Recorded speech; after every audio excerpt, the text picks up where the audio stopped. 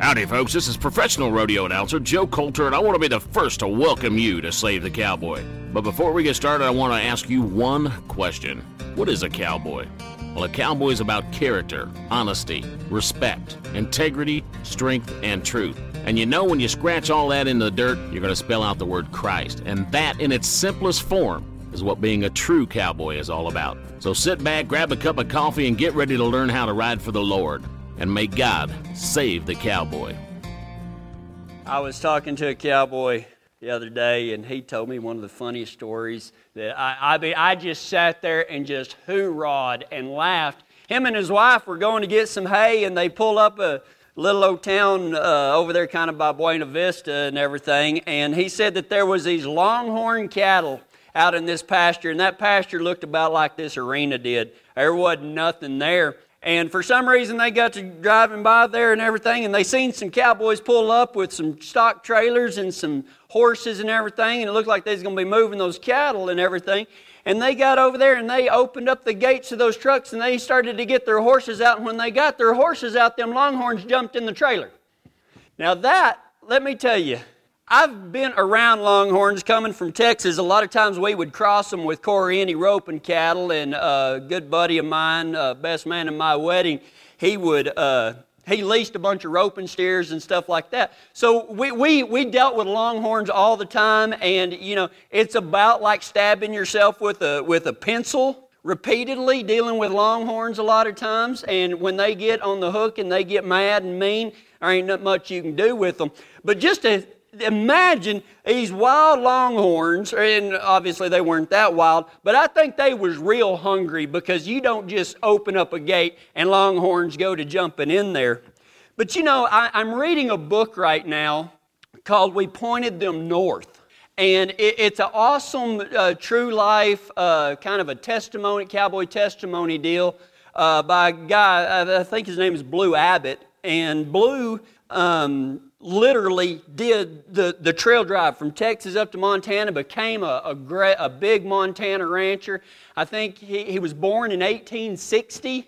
He did his first cattle drive at the age of 10, and when they crossed the Red River, it was swollen, and his dad was scared he was going to drown, so his dad tied him to his horse, and if the horse drowned, he was going to drown, but he figured the horse had a better chance of making it across than the kid did. Now, some of the cowboys cut the ropes before they went into the water because they were just afraid that something bad was going to happen. But I mean, that was when you were 12 years old. There's a picture of him in this book. And even at like 16 years old, he looked like he was 30. And there's a picture of him when he was 19, and it looked like he was 42. Those were some rough times back then.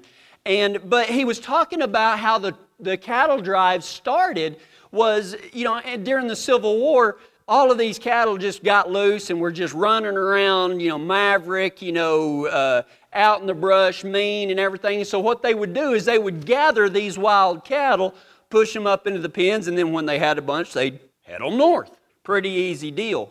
But I'm going to tell you today about that and about being hungry. In Ephesians 4:11 and 12, the Apostle Paul... Every time I say apostle, it makes me think that Christy was at a church deal one time, and they said, all the apostles and their wives, the epistles. That's funny if you've been to church before.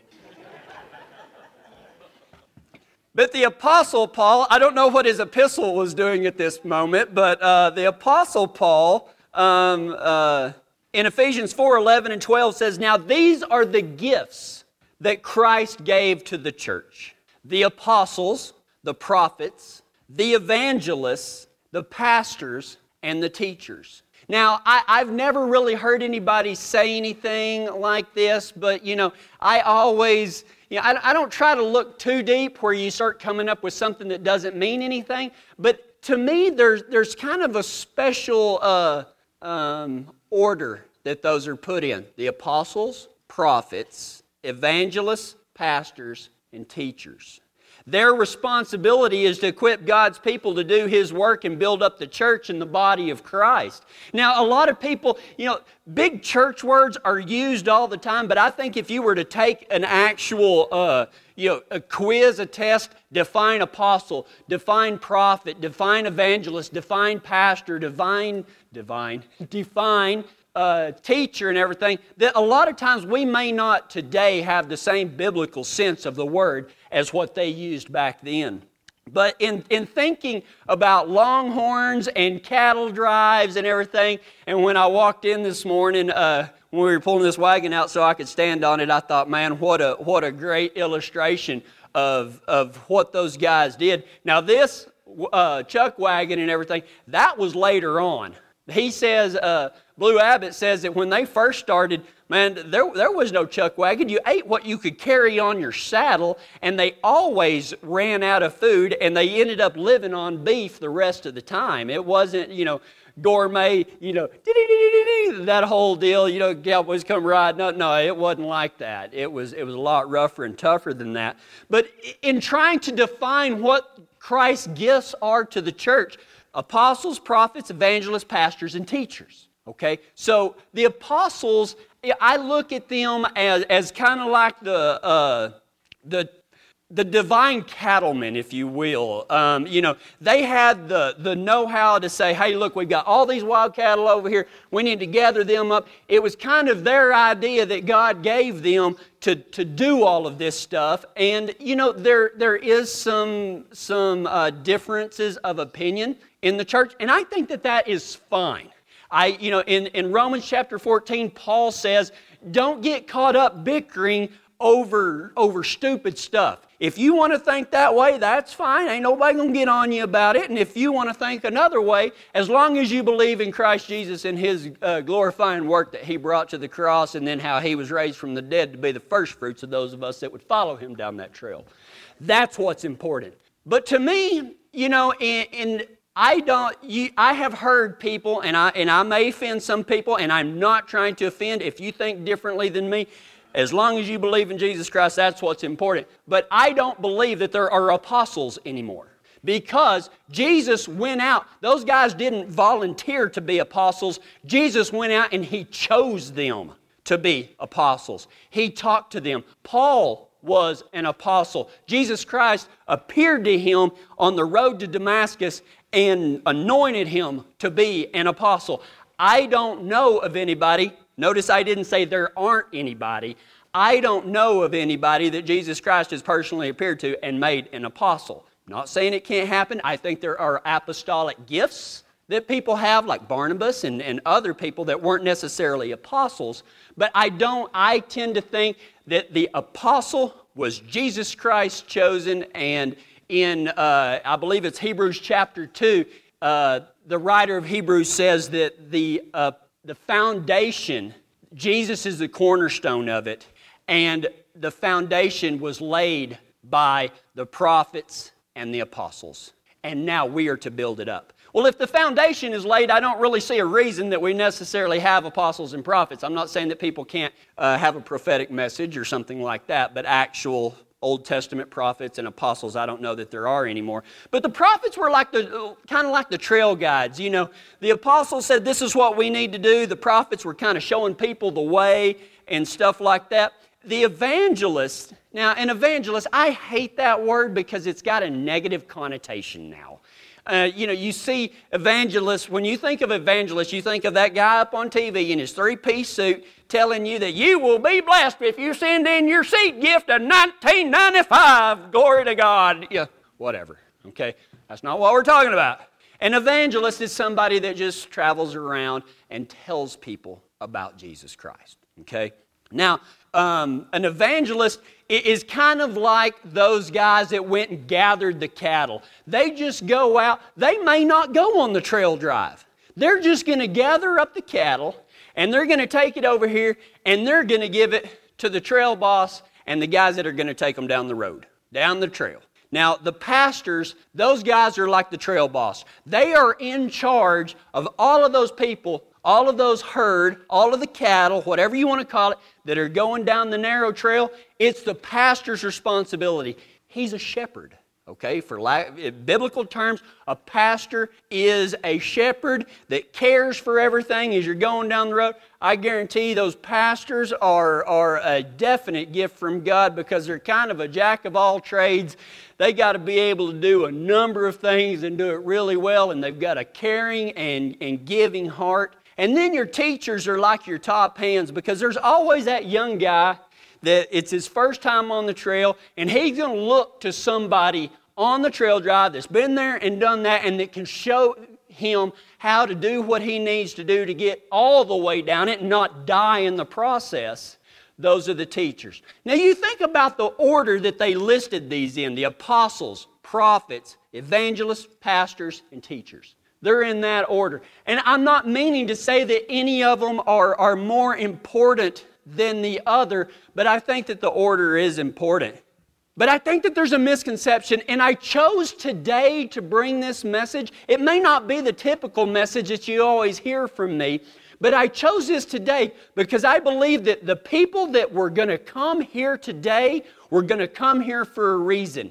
It wasn't convenient for y'all that live even east of Kiowa and all over the place where you jump in your truck at 10 till 10 and you drive 5 minutes down the road and you get out and you go to a cowboy gathering. You drove 30, 45 minutes. Some of you drove an hour and more to be here today, and God laid that on your heart for a reason. And I want to tell you that you are not here by accident. Now, maybe you came here with somebody else, and you think, oh, I just happened to show up on this day. No, God chose you to be here on this day. As far as Save the Cowboy goes, there might be a misconception. I need to tell you where I fit in those 5 groups. Now, I can assure you that although I have seen Jesus do some miraculous work in my life, if y'all would have known me 7 or 8 years ago and you know me today, oh, He's an amazing God, I guarantee you, because if you'd have told me I was going to be preaching and spreading God's Word like I do, I'd have told you was a stinking idiot. When I met, and I'm not bragging about this, folks, and the only reason I say that is to show you how far I've come. I was the life of the party. You think I'm funny preaching? You should have seen me with a 12-pack in me. I was real funny. And that's what it was. I mean, when I met my wife, I had a Coors Light in this hand, one in my back pocket, a cigarette in this hand, and a dip of snuff in my mouth, and I was slinging that stuff everywhere as we were partying. Why she chose me, I don't know. But I took her to the porta potties and kissed her, and we've been together ever since. I'm telling you, God will do amazing work. She hates it when I tell people that, but that's the truth. I'll let her tell you the rest of it if you're interested. Just ask her, why'd you say, who's the cowboy in the black hat? That has not happened since. I guess she knows me by now. But my role, just because Jesus did a miraculous work in me, I can assure you I'm not an apostle, okay? And I wish I was a prophet because I would love to know what's going to happen in a few weeks or a few months or a few years. And God's like, yeah, I bet you would. Why don't you just step out in faith and trust me in it? Okay, God, I'll do that. So yeah, I'm not an apostle, and I'm not a prophet. And you know, I can teach a little bit. I mean, I do have somewhat of a gift of taking complex things and making them easier to understand. But let me tell you something that I'm not. And I'm not up here to tell you that this is a criticism of myself, but some people have the wrong idea of me because let me tell you what, I am not a pastor. Now, I may, and I've been guilty of this, of saying that I'm pastor of Save the Cowboy, but guys, I am not a pastor. A pastor is somebody, this is going to sound horrible, that has a gift for caring for people and loving on them when they're hurting. Me loving on somebody, I'm like patting you on the back going, man, I'm real sorry about that. Let's go ahead and get settled back up and let's go. That's the extent of my caring. Now, I do care that you hurt. I do. My heart goes out to you. But if you're looking for somebody to bawl and squall and hold your hand it ain't going to happen. I guarantee you, I've been in a hospital on pastor visits. I can count them on this hand because I ain't comfortable doing that. I nearly died in one of them places. I don't like it. I'm just going to pray for you out there. Some people are pastors. They they are led by God to do some of that stuff. I'm not an apostle. I am not a prophet. But I'm not a pastor either. Save the Cowboy is an evangelistic outreach. My part in this trail drive down the narrow trail, my part is I gather strays. That's what I do. That is the gift that God has given me. Now, there are other trail bosses and stuff like that all over the place. And I know Ken, man, sitting and talking to him, it was as evident as a cup of Cool Whip on your face that one of his gifts is teaching. I mean, he's got a mighty gift for teaching. And you know what? We don't work against each other. We work together because I go in there and I gather the strays and then I give them to him and he gets them fed up so that they can get down that trail and make it all the way to those pearly gates. They're not pearly, by the way, but you know what I mean. The gates of heaven. I am not a teacher, but I can teach a little bit. And I am not a pastor, but I can do a wedding or a funeral, and I can comfort a little bit. It's going to be a pat on the back. I do care, but it's just not my gift. But there's a religious term that people use that say, and Save the Cowboy has been going on for about 2 years now. For about 2 years, we have been spreading this gospel to cowboys and cowgirls that had either never been to church or had been to church and was, quite frankly, sick of the hypocrites. We have been spreading this evangelistic message to gather the strays, and I'm not talking about the lost that were going to hell. Some of them were saved Christians that were just tired of it. We gathered them back in. Why? Because in Ephesians 4:12 it says, because our responsibility is to equip God's people, that is y'all, is to equip God's people to do His work and build up the church, the body of Christ. In other words, our job is to all work together and get everybody down that road to eternity. And we need to work together. But after 2 years, the honeymoon is over. The honeymoon is over. Because the same Kevin that preaches the same way today as he did 2 years ago, now there's some people going, well, I just don't feel like I'm getting fed like I used to.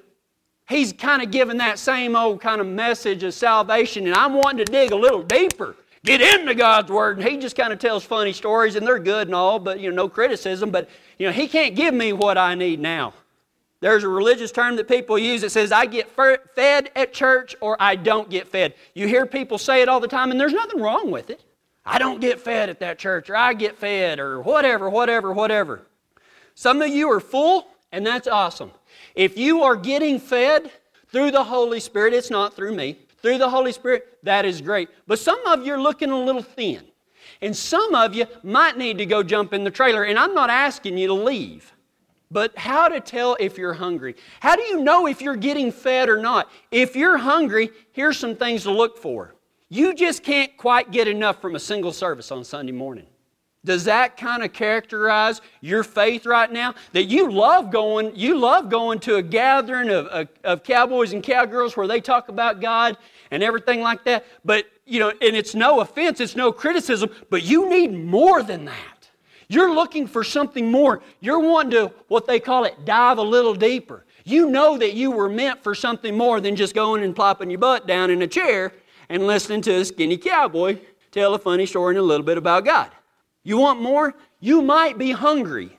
How about if you want to join a Bible study or small group so that you can do that dive deeper into the Word? You might be hungry for that. And you know what? I pray that every single one of you are hungry and that you do some of this stuff. How about this? Do you get excited when you start talking with God? When you and one of your cowboy friends or cowgirl friends, or maybe it's your wife or friend or something, when you start talking about God, you start kind of getting excited. Yeah, He's doing this, and man, this is great. And you just kind of find yourself acting like a giddy kind of, well, I don't act like a giddy schoolgirl. Y'all probably do. I don't. No, I do. Do you get excited when you talk about God? That probably means you're hungry, and that's cool. You need to do that. You need to be hungry. It's not a bad thing to be hungry. As a matter of fact, if you're not hungry, I'm going to be a little bit worried about you. But let me warn you about something. There is only one man that can satisfy that hunger, and I am not him.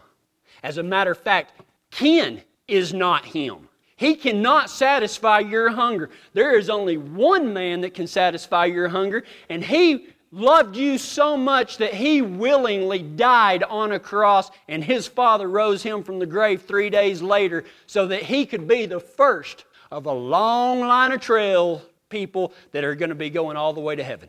That is the man that can satisfy your hunger. Not me, not Ken, not the church down the street, not the one over in Larkspur or Sedalia or Castle Rock or Kiowa.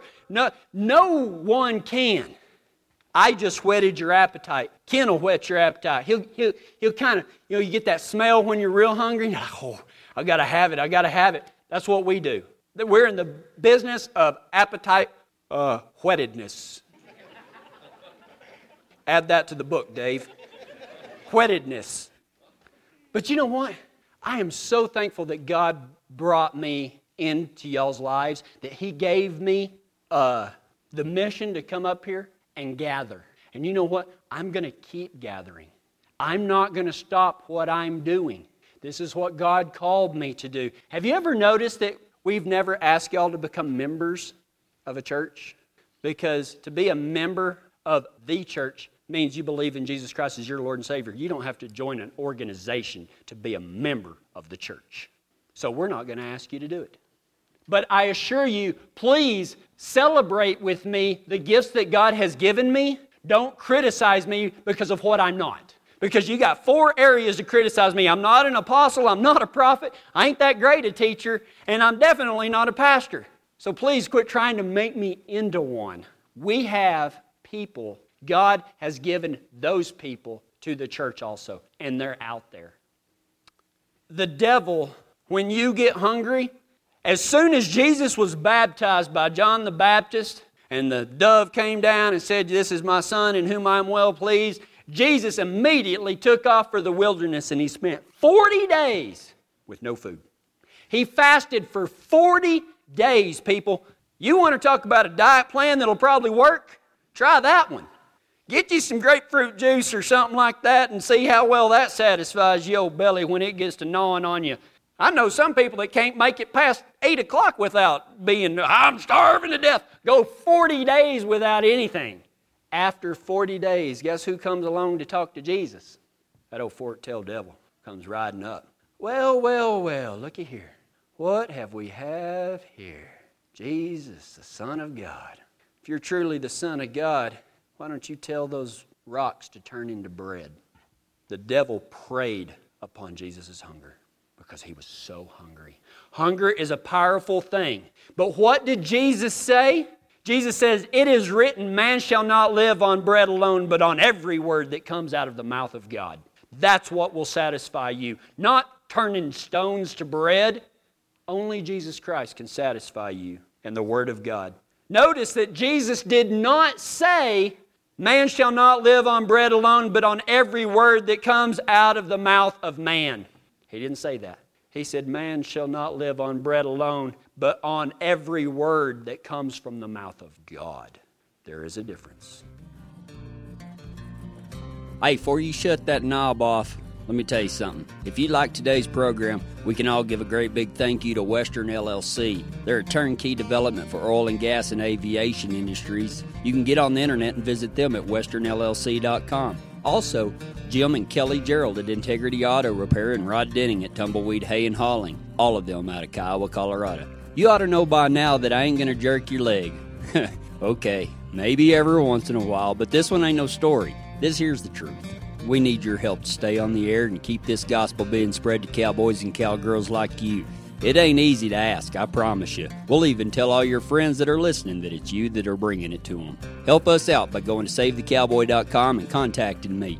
Call me and let's get this thing set up. Don't leave it to somebody else.